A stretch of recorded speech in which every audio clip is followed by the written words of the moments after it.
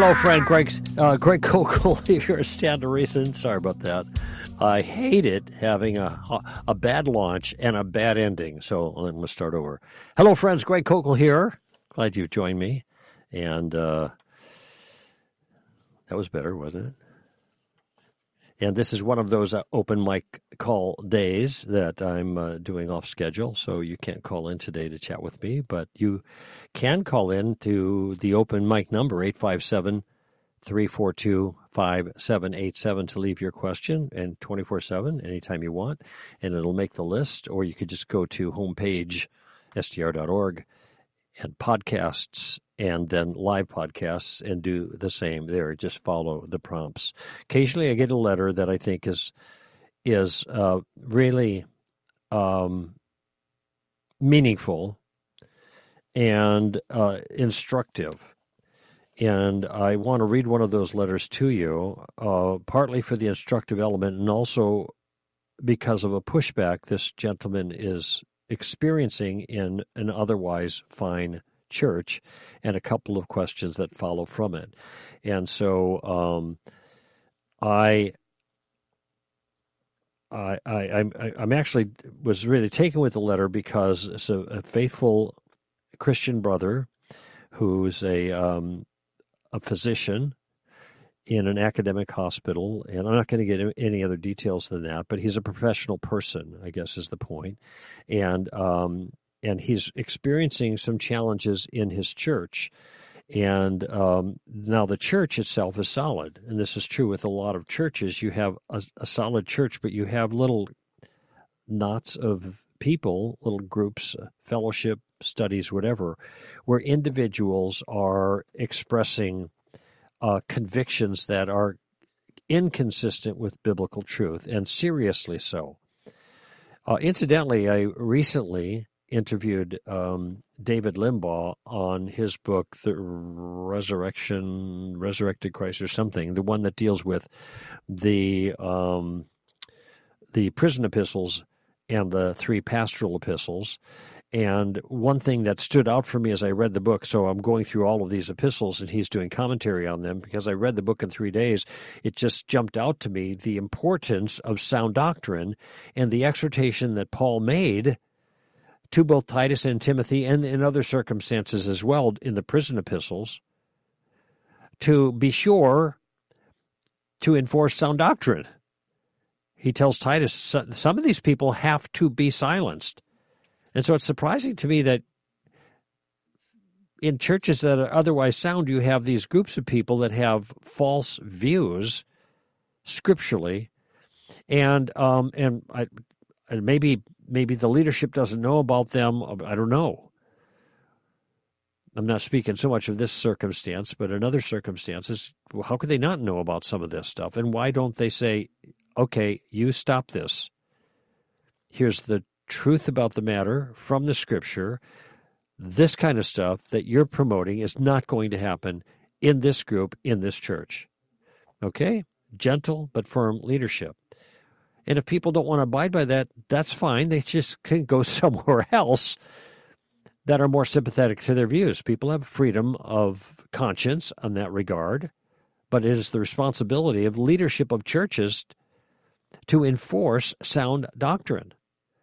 Now, maybe that sounds like strong words, but read 1 Timothy, read Titus. See what Paul says in those books about enforcing sound doctrine, about, pardon the word, policing this kind of thing, because that's just what needs to be done, or else bad things happen to the church. Anyway, the challenges he said I'm facing are coming from within the church, and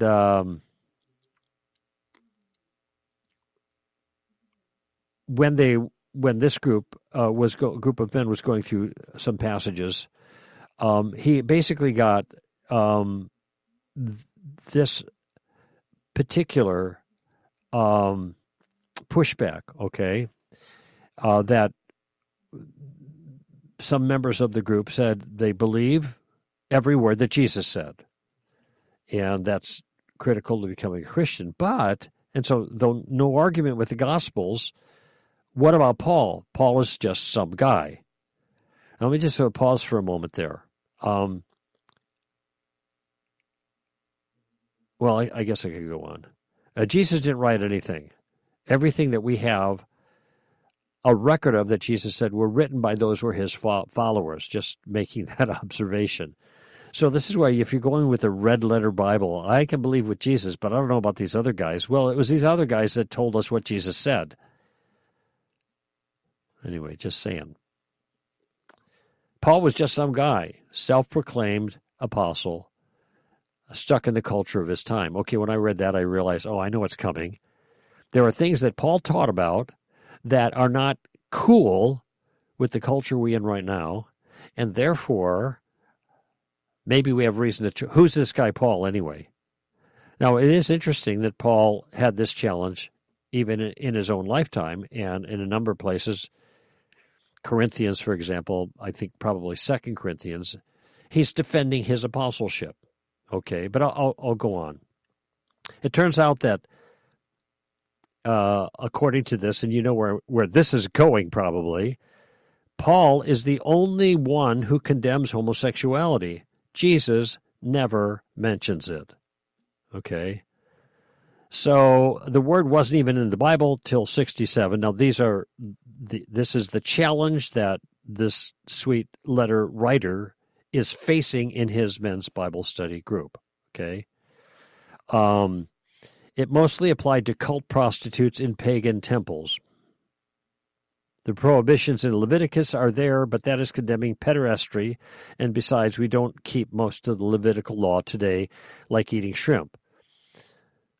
And then this person who raised the issue has actually been a year in seminary. They know something about the Bible, and they've read the scholarship, and they think scholars agree with his view, okay, that what were seen to be limited prohibitions on homosexuality in the past, for the reasons that were explained, don't apply today. Okay. Now, the writer here mentions that he's read, our responses, particularly Alan Schleman's, who responds to all of these things, but nevertheless, he's still got to deal with these people in his church group. Okay.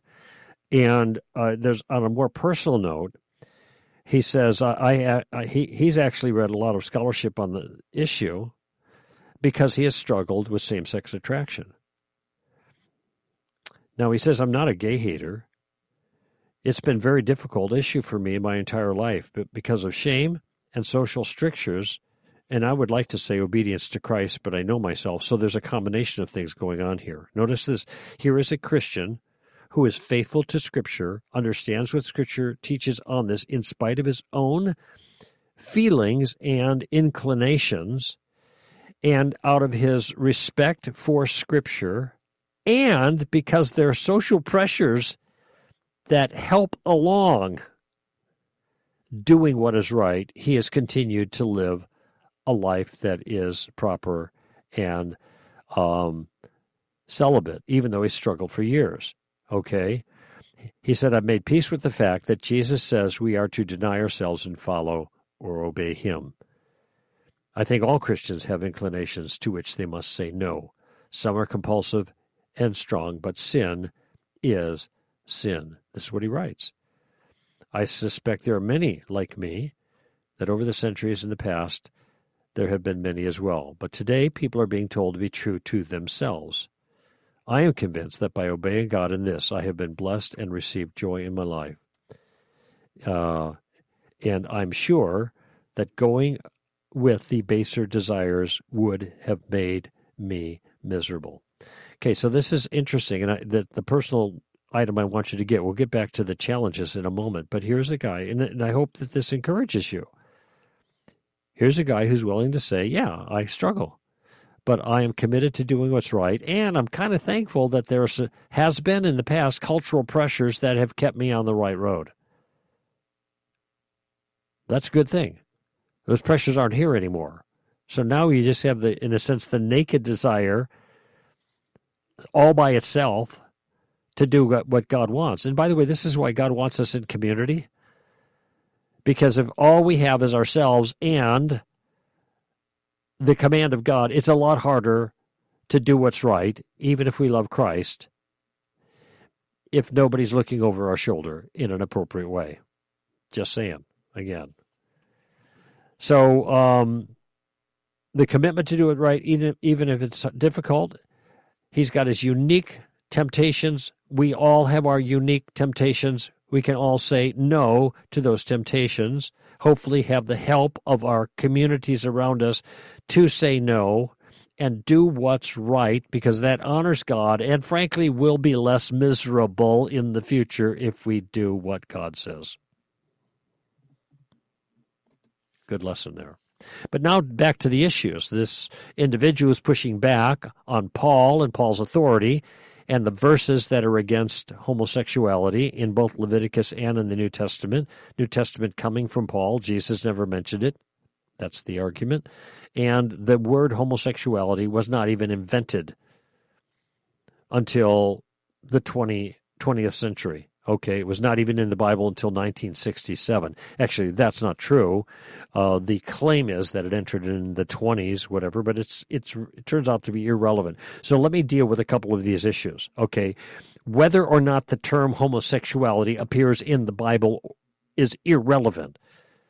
The term that they are pushing back on is 1 Corinthians 6, and it's arsenokoites. So what if we didn't even put the word homosexuality in there, and we just put the word arsenokoites in there? We just transliterate it like we do baptism from baptizo or something like that. You know, we just kind of take the Greek word and make it a little English sign. So we just have arsenokoites, and then somebody's going to say, what does that mean? What is Paul talking about there when he says arsenokoites? Well, he's talking about men bedding men. That's what the word means. And obviously, I think it would be obvious to most people that just getting into bed with another man is not a problem. It is what the men do in bed together that sexually that is the problem, the way Leviticus puts it. When a man sleeps with when a man, how does it put it now? Sleeps with a man the way he sleeps with a woman. Okay, so there is something unique about a man sleeping with a woman. Now, a man sleeping with a woman, what's unique about that? It isn't just sleeping next to somebody. It's sleeping with a woman implies the sexual relationship. And when a man sleeps with a man the way he sleeps with a woman, that's an abomination according to Leviticus. Now, we don't keep the laws of Leviticus. Do we sacrifice children to idols anymore? Well, that's in the verse right next to this verse about homosexuality. Do we have sex with animals? Is that okay now because we don't keep the law? No, sin is still sin. And this particular behavior, along with those other two that I just mentioned, are egregious sins, obviously, because of the nature of the behavior. And those sins are not restricted to the Old Testament law because they are repeated in the New Testament. Indeed, when Paul invents this word, arsenokoites, he's using the Greek words from the Greek translation of that exact Leviticus passage to refer to the sex that Leviticus is referring to that is condemnable. It doesn't matter whether you call it homosexuality or runky-dunky-punky.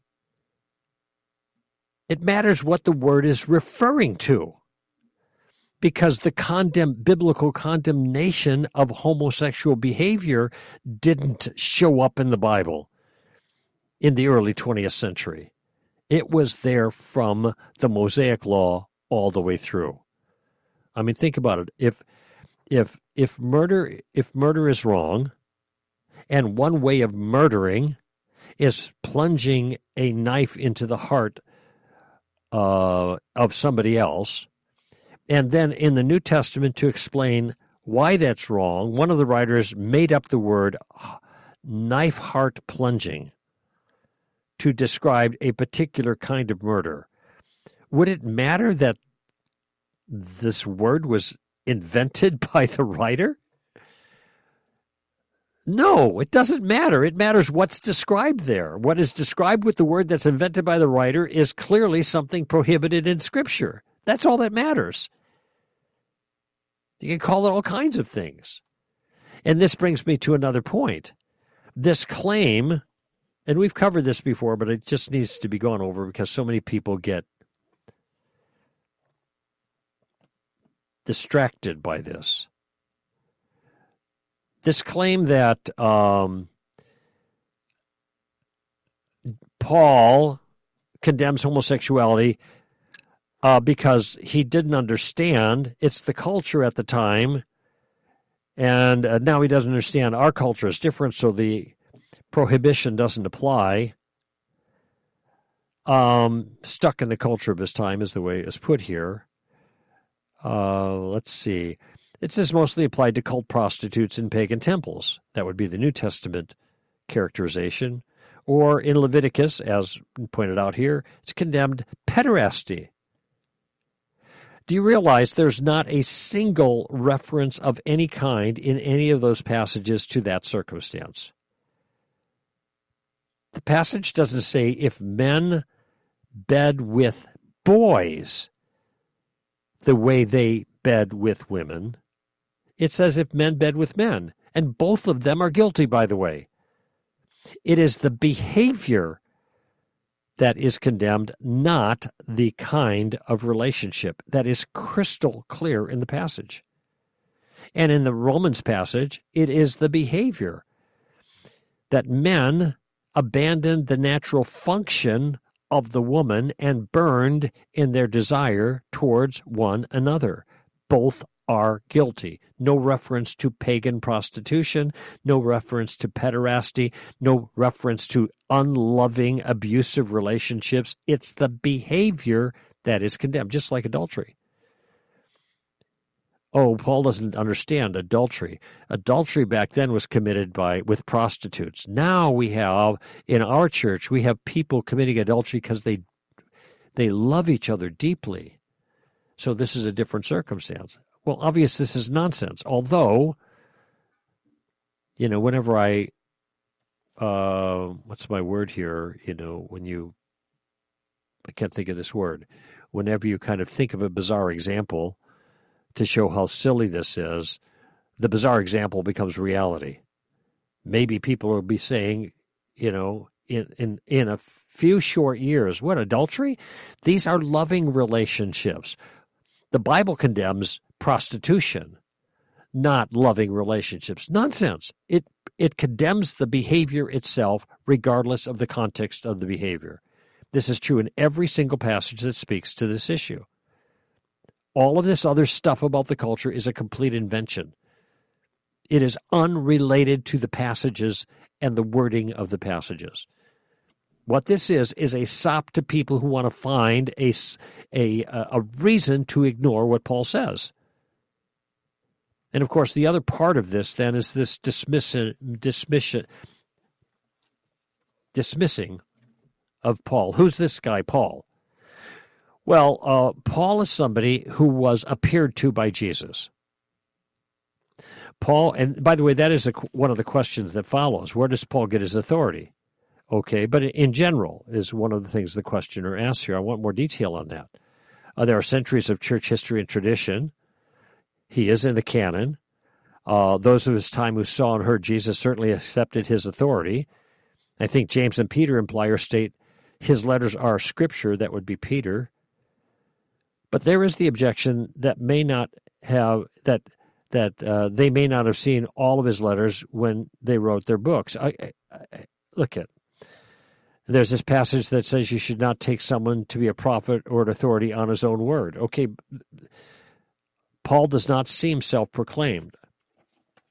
And much of what we base our faith on is based on the works of Paul. I'm paraphrasing here a little bit for time. So maybe there's something to this argument, but the responses that were just given are completely adequate.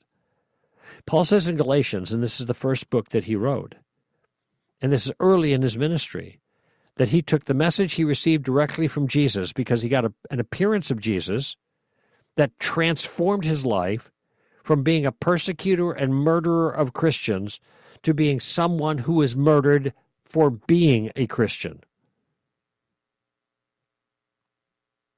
And also instructed by Jesus himself, according to what Paul says in Galatians. And then he takes this message to the pillars, Peter, James, and John, to see if he might have been running in vain. And he got the high five from all of them. You're one of us, brother. And as the writer here mentions, even Peter identifies Paul's writings as Scripture. People distort Paul's writing as they do the rest of Scripture. Peter says in 2 Peter. So, and the early church all acknowledge this, and these were, by the way, disciples of the disciples. So you have, Irenaeus is a disciple of John, and then you have Polycarp, a disciple of Irenaeus, and all of these people are fully committed to Pauline theology because the information they got from those people who walked with Jesus and who are ordained by Jesus entailed the notion that Paul himself was equally apostolic and authoritative in his writings. There's no reason to doubt that. And by the way, if a letter was clearly Pauline, there was no question in the early church that the letter was divinely authorized, and clearly apostolic with James and Peter and John as well. But Paul stood head and shoulders above the rest, partly because he wrote so many letters, 13, I think, and because his authority was recognized by all. Even Peter took rebuke from Paul because he was being hypocritical. So we have no reason to doubt that Paul was some kind of interloper, making up his own theology and setting himself up as an authority. Okay? But even if we set Paul's writings aside, we still have Jesus. Oh, wait a minute. They said Jesus never said anything about homosexuality. Yes, he did, implicitly. And by the way, and I deal with this in a number of places, we don't know that he never said anything about it because we don't have everything that Jesus said. 1. 2, Jesus was a Torah-observant Jew. We know that from his life. Therefore, everything the Torah condemns as sin, Jesus would have condemned as sin. 3, when he had a chance to speak out regarding divorce, Matthew 19, he gave a very straightforward and simple formula. He said, and he did it on the basis of the creation order. So he went back to the very beginning. Have you not read? Is the way he starts his response. That he who created them male and female. So he starts in his response about marriage, not in Genesis 2, where marriage is exemplified between Adam and Eve, but in Genesis 1, in the creation order. Male and female, he made them. Be fruitful, multiply, subdue the earth. Okay, male and female is related to being fruitful and multiplying. According to God's word, then, one's gender and sexuality was tied to multiplication. Having children. You can't do that in same-sex unions. So implicitly already Jesus is, just by citing the Genesis 1 binary sexuality and the command to be fruitful and multiply, is he's setting up normative boundaries regarding sexuality.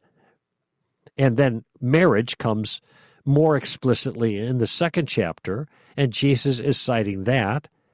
And here is his formula. So this is simple.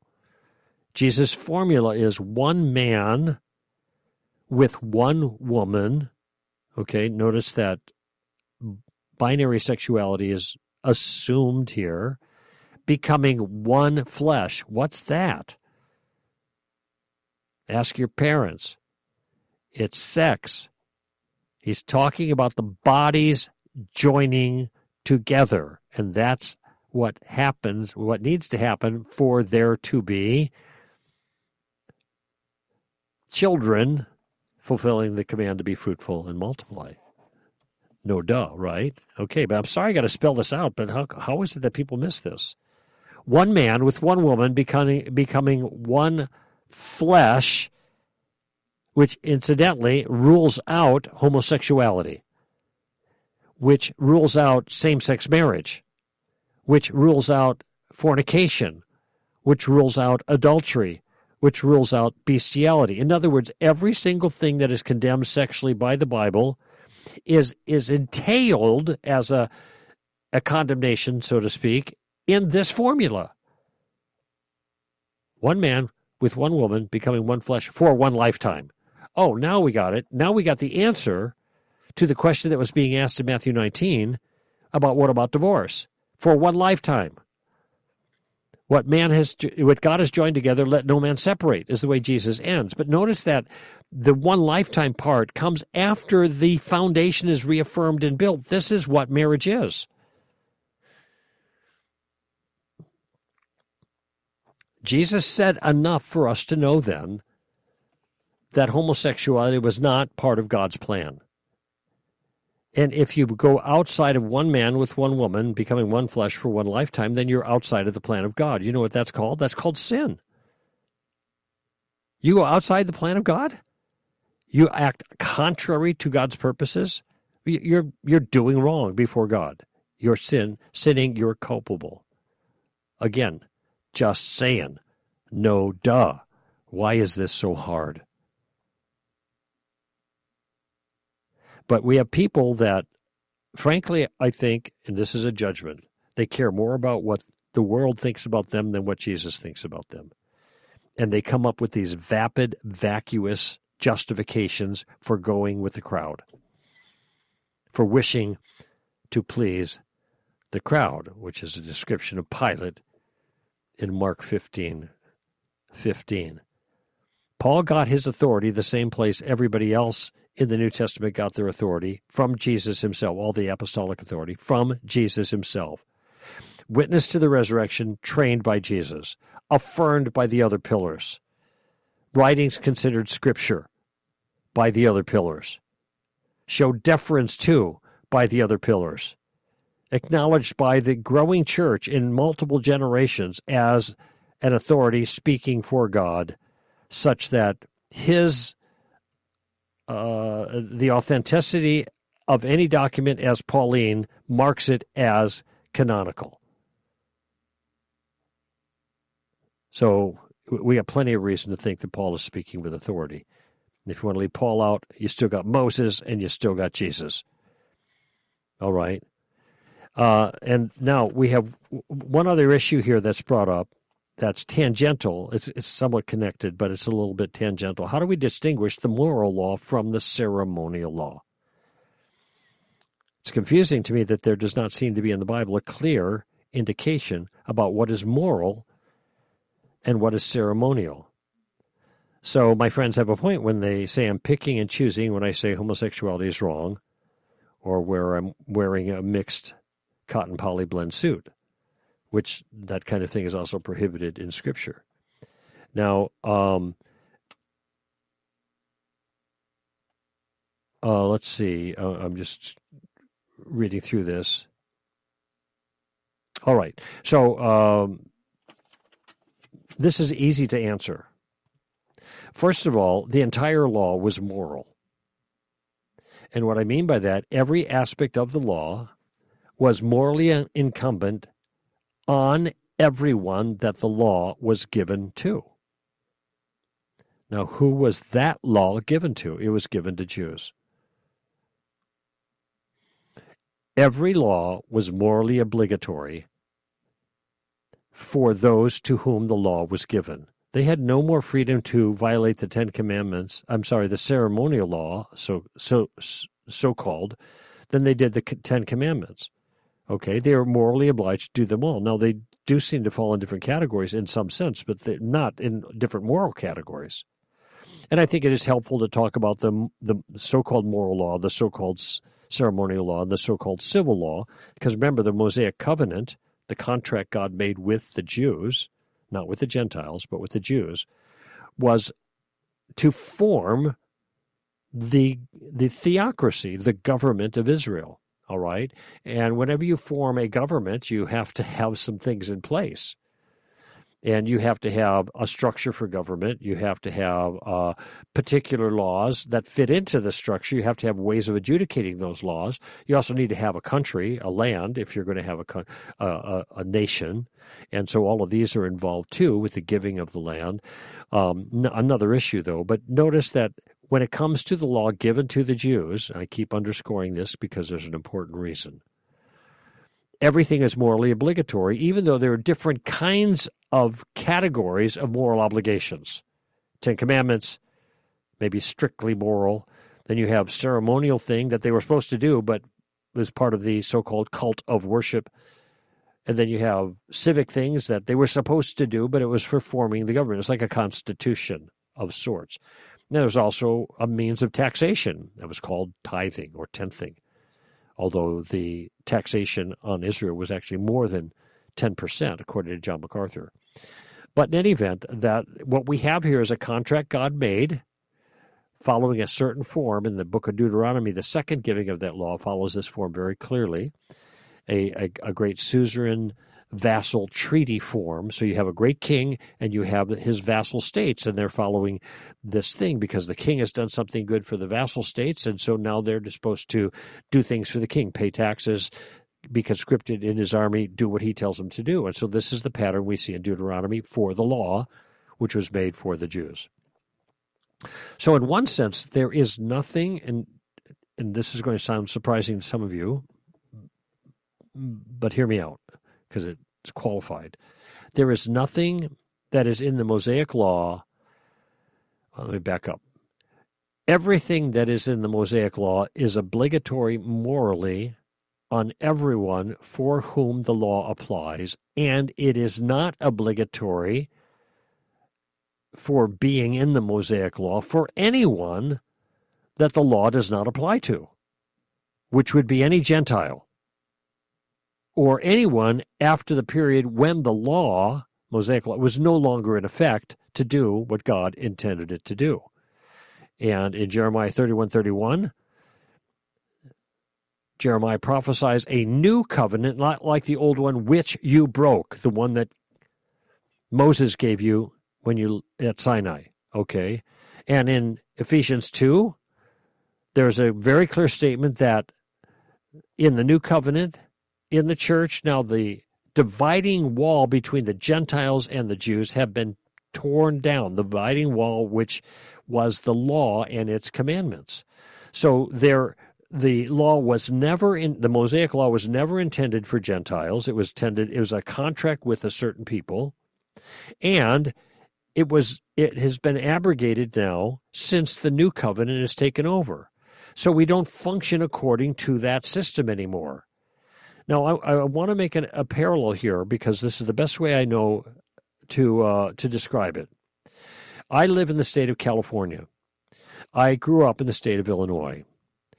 When I left Illinois, I was no longer a resident or even inside the state of Illinois. I'm in California now.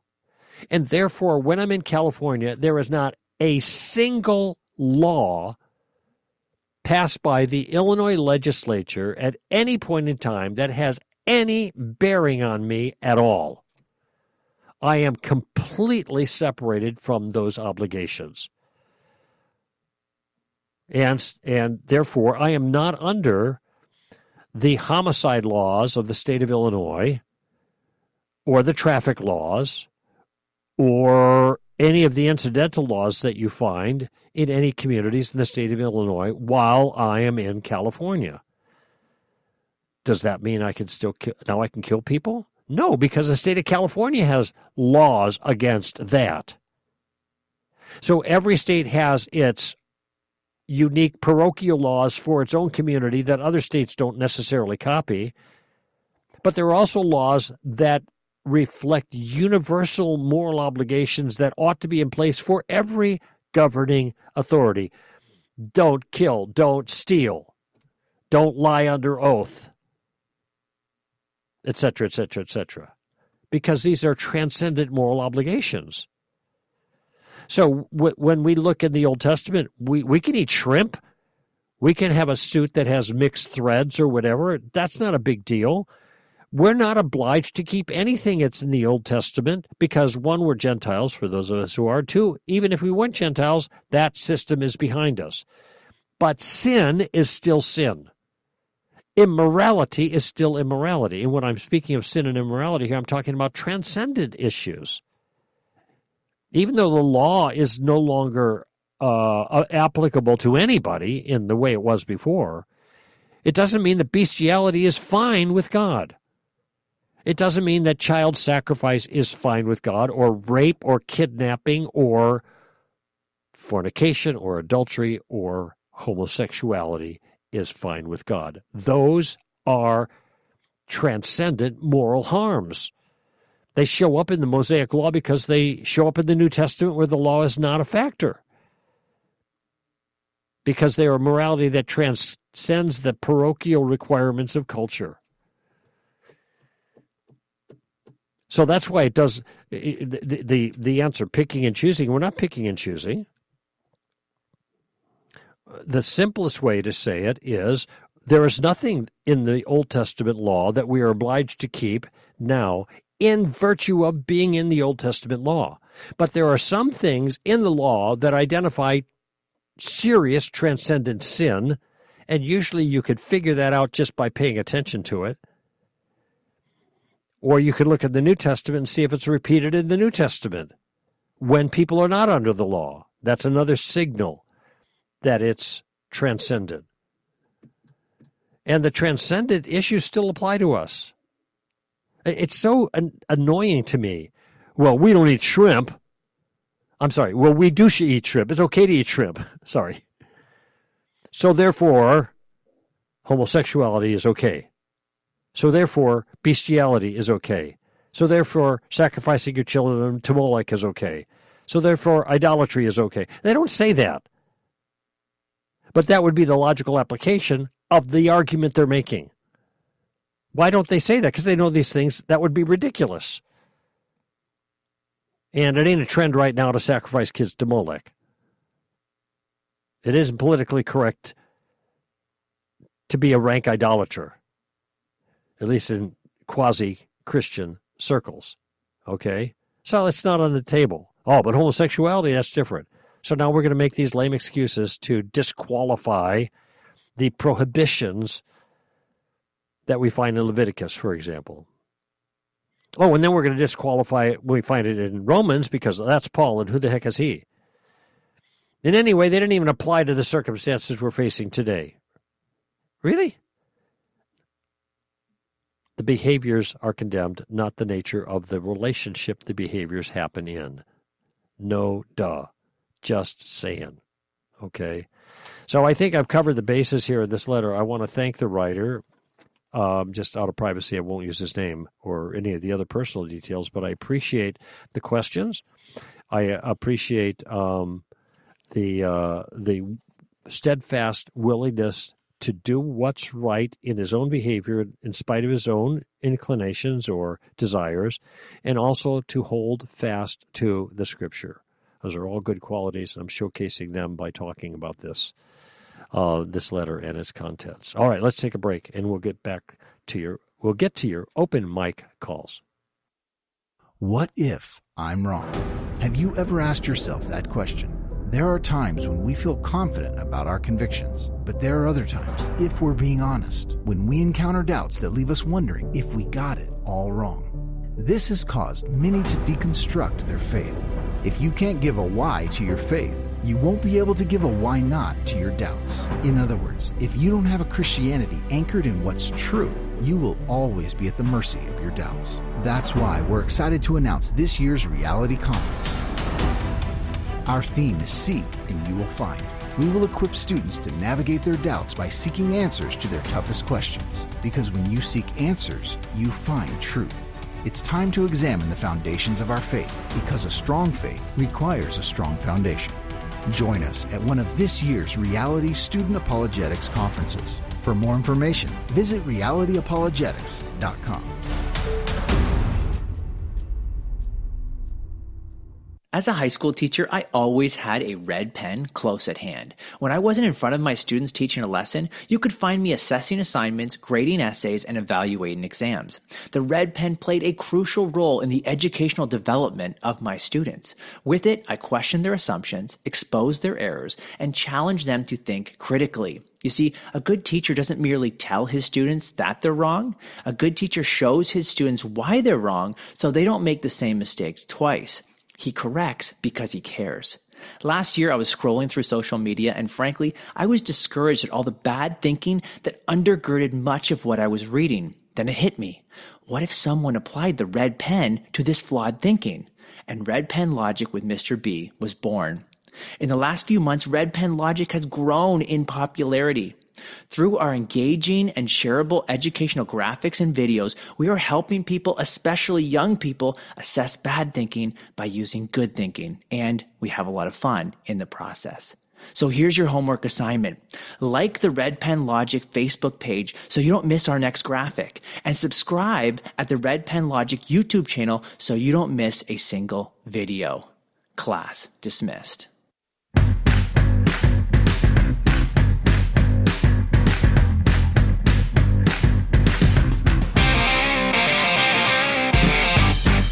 All right, friends, Greg Koukl here, giving you a piece of my mind here on Stand to Reason, usually on Tuesdays from 4 until 6 p.m. Now we're doing a kind of off-schedule show using open mic calls.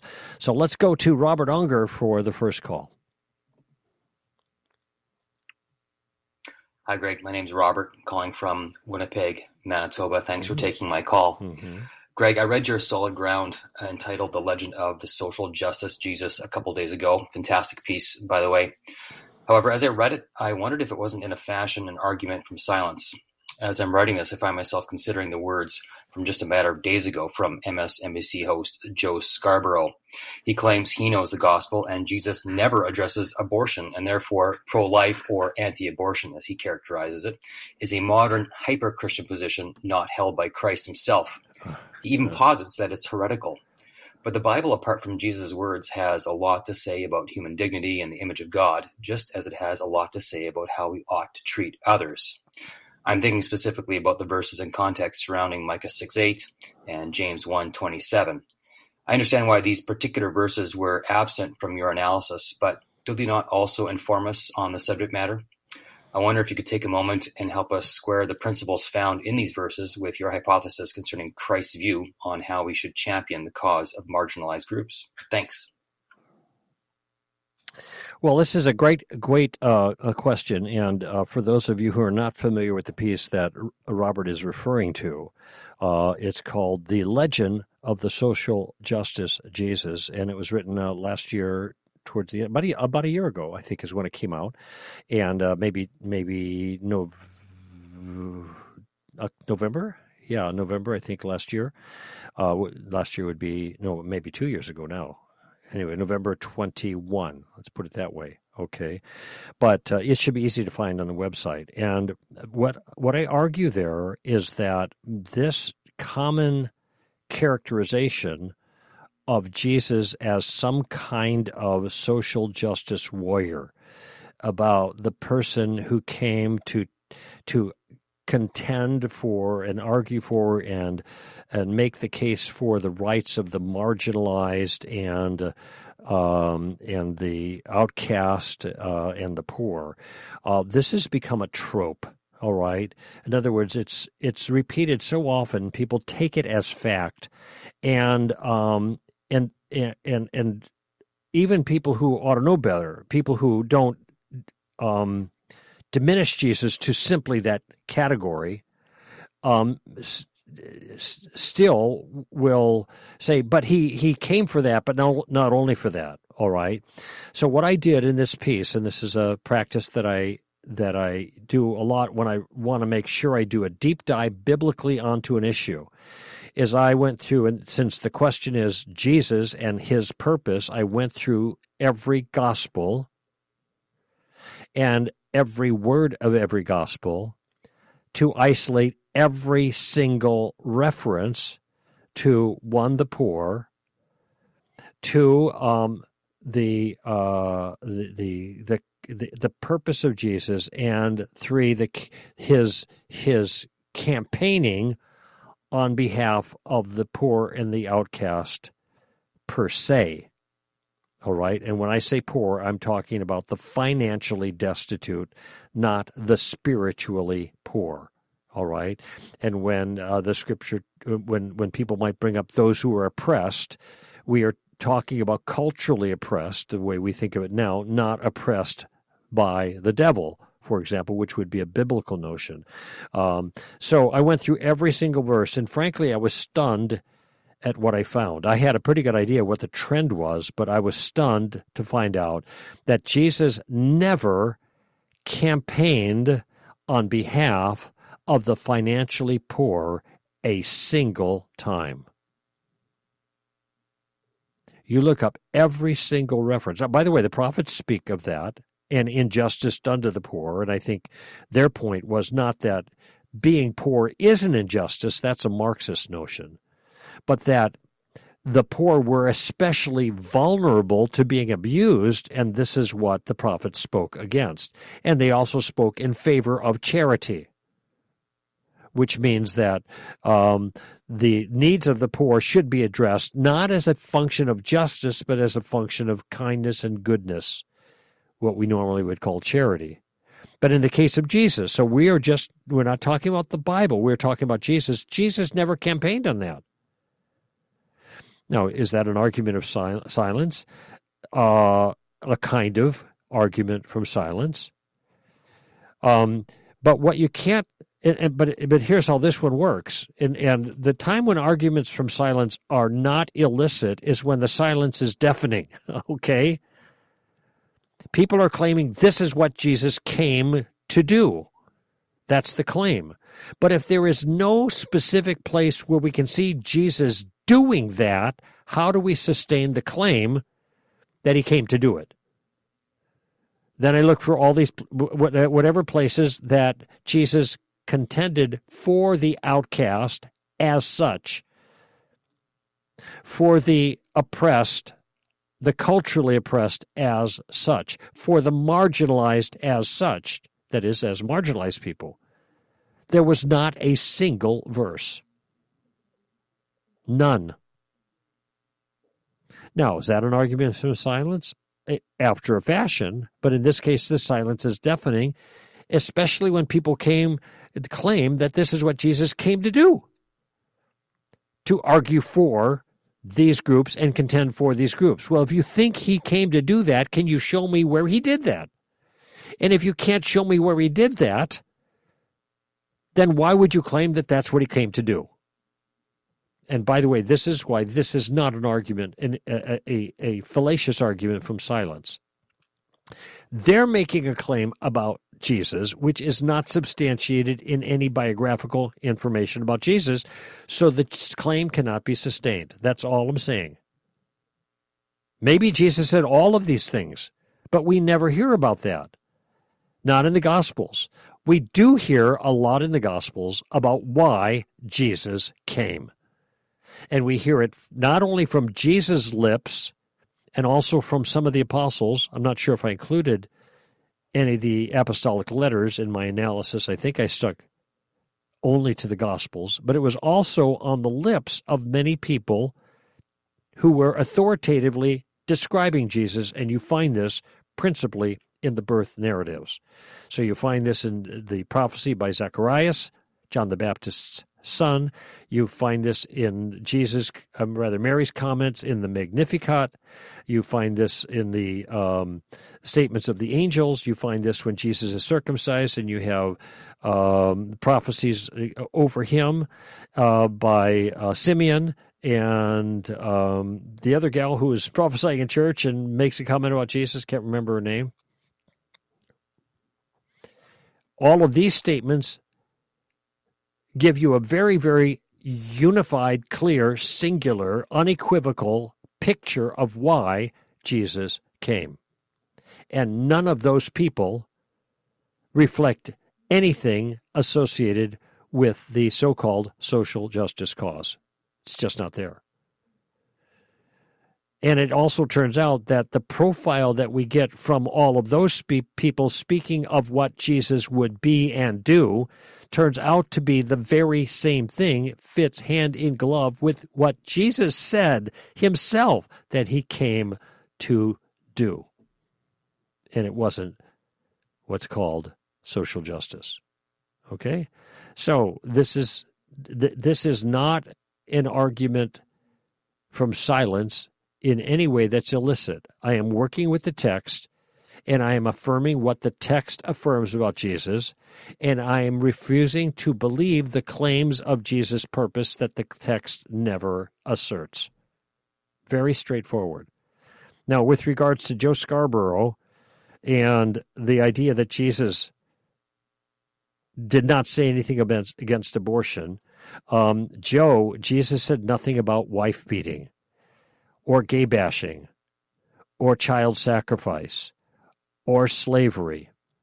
Are we to presume that he not only had no opinion about this, but actually approved of it? I don't care how much Joe Scarborough or anybody else who makes this kind of claim says they've read the Bible or the New Testament. This line of thinking is nonsense for the reasons I just gave. I'm not just disparaging it because I don't like it and I don't agree with it. That line of thinking, if Jesus never condemned it, it must be okay, falls flat on its face when you think of all the other clearly not okay things that Jesus never condemned. That it seems quite obvious he would have condemned as a Torah-observant Jew and as a virtuous human being, which we know him to be. Okay? And also, Joe, why don't you read the birth narratives? Because that, among all texts, are read frequently, especially around Christmas time. Because in the birth narratives, you have John the Baptist leaping with joy in his mother's womb, called a child, feeling joy, filled with the Holy Spirit in the second trimester. What do you make of that, Joe? That's New Testament. Why is John reacting that way? Because he is in the presence of the Lord. How do I know that? Because that's what Elizabeth said. How is it to Mary that the mother of my Lord would come and see me? Because the moment I heard the sound of your voice, the baby in my womb leaped for joy. Okay, that's Mary.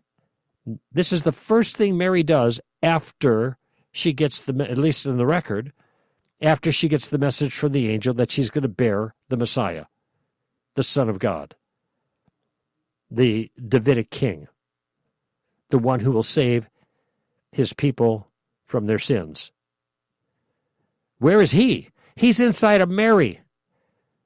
First trimester, embryo, the Lord.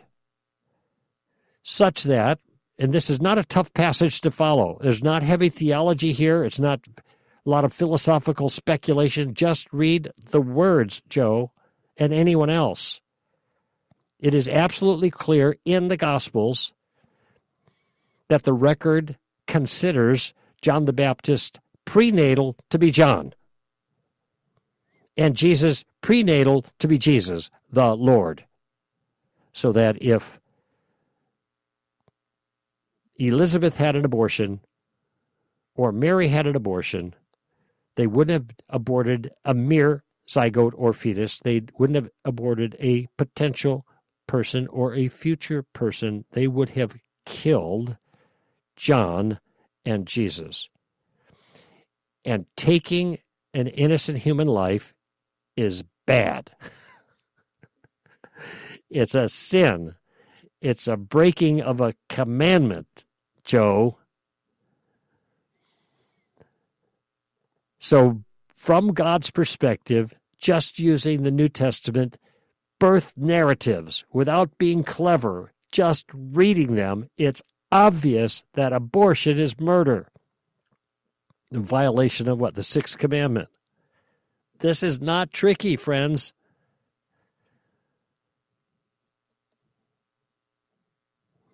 So the point that Jesus never said anything about that, well, we've that's been made before, not just about abortion.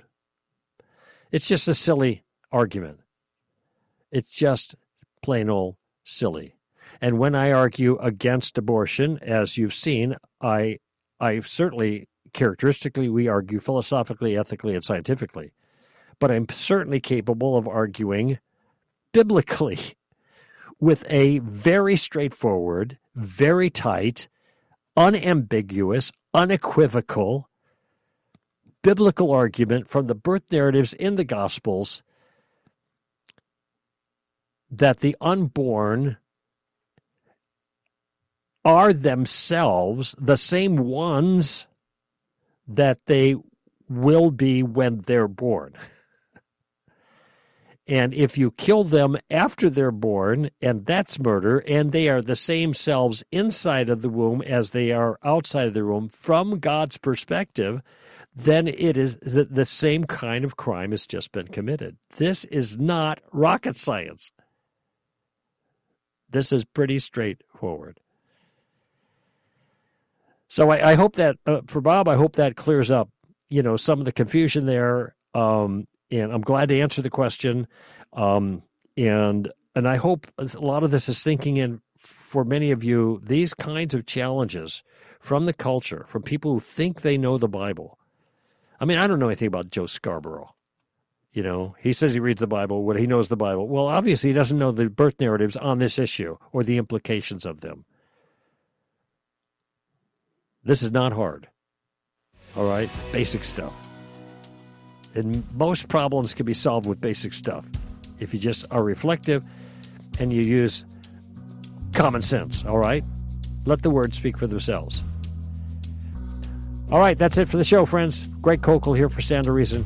Give them heaven. Bye-bye.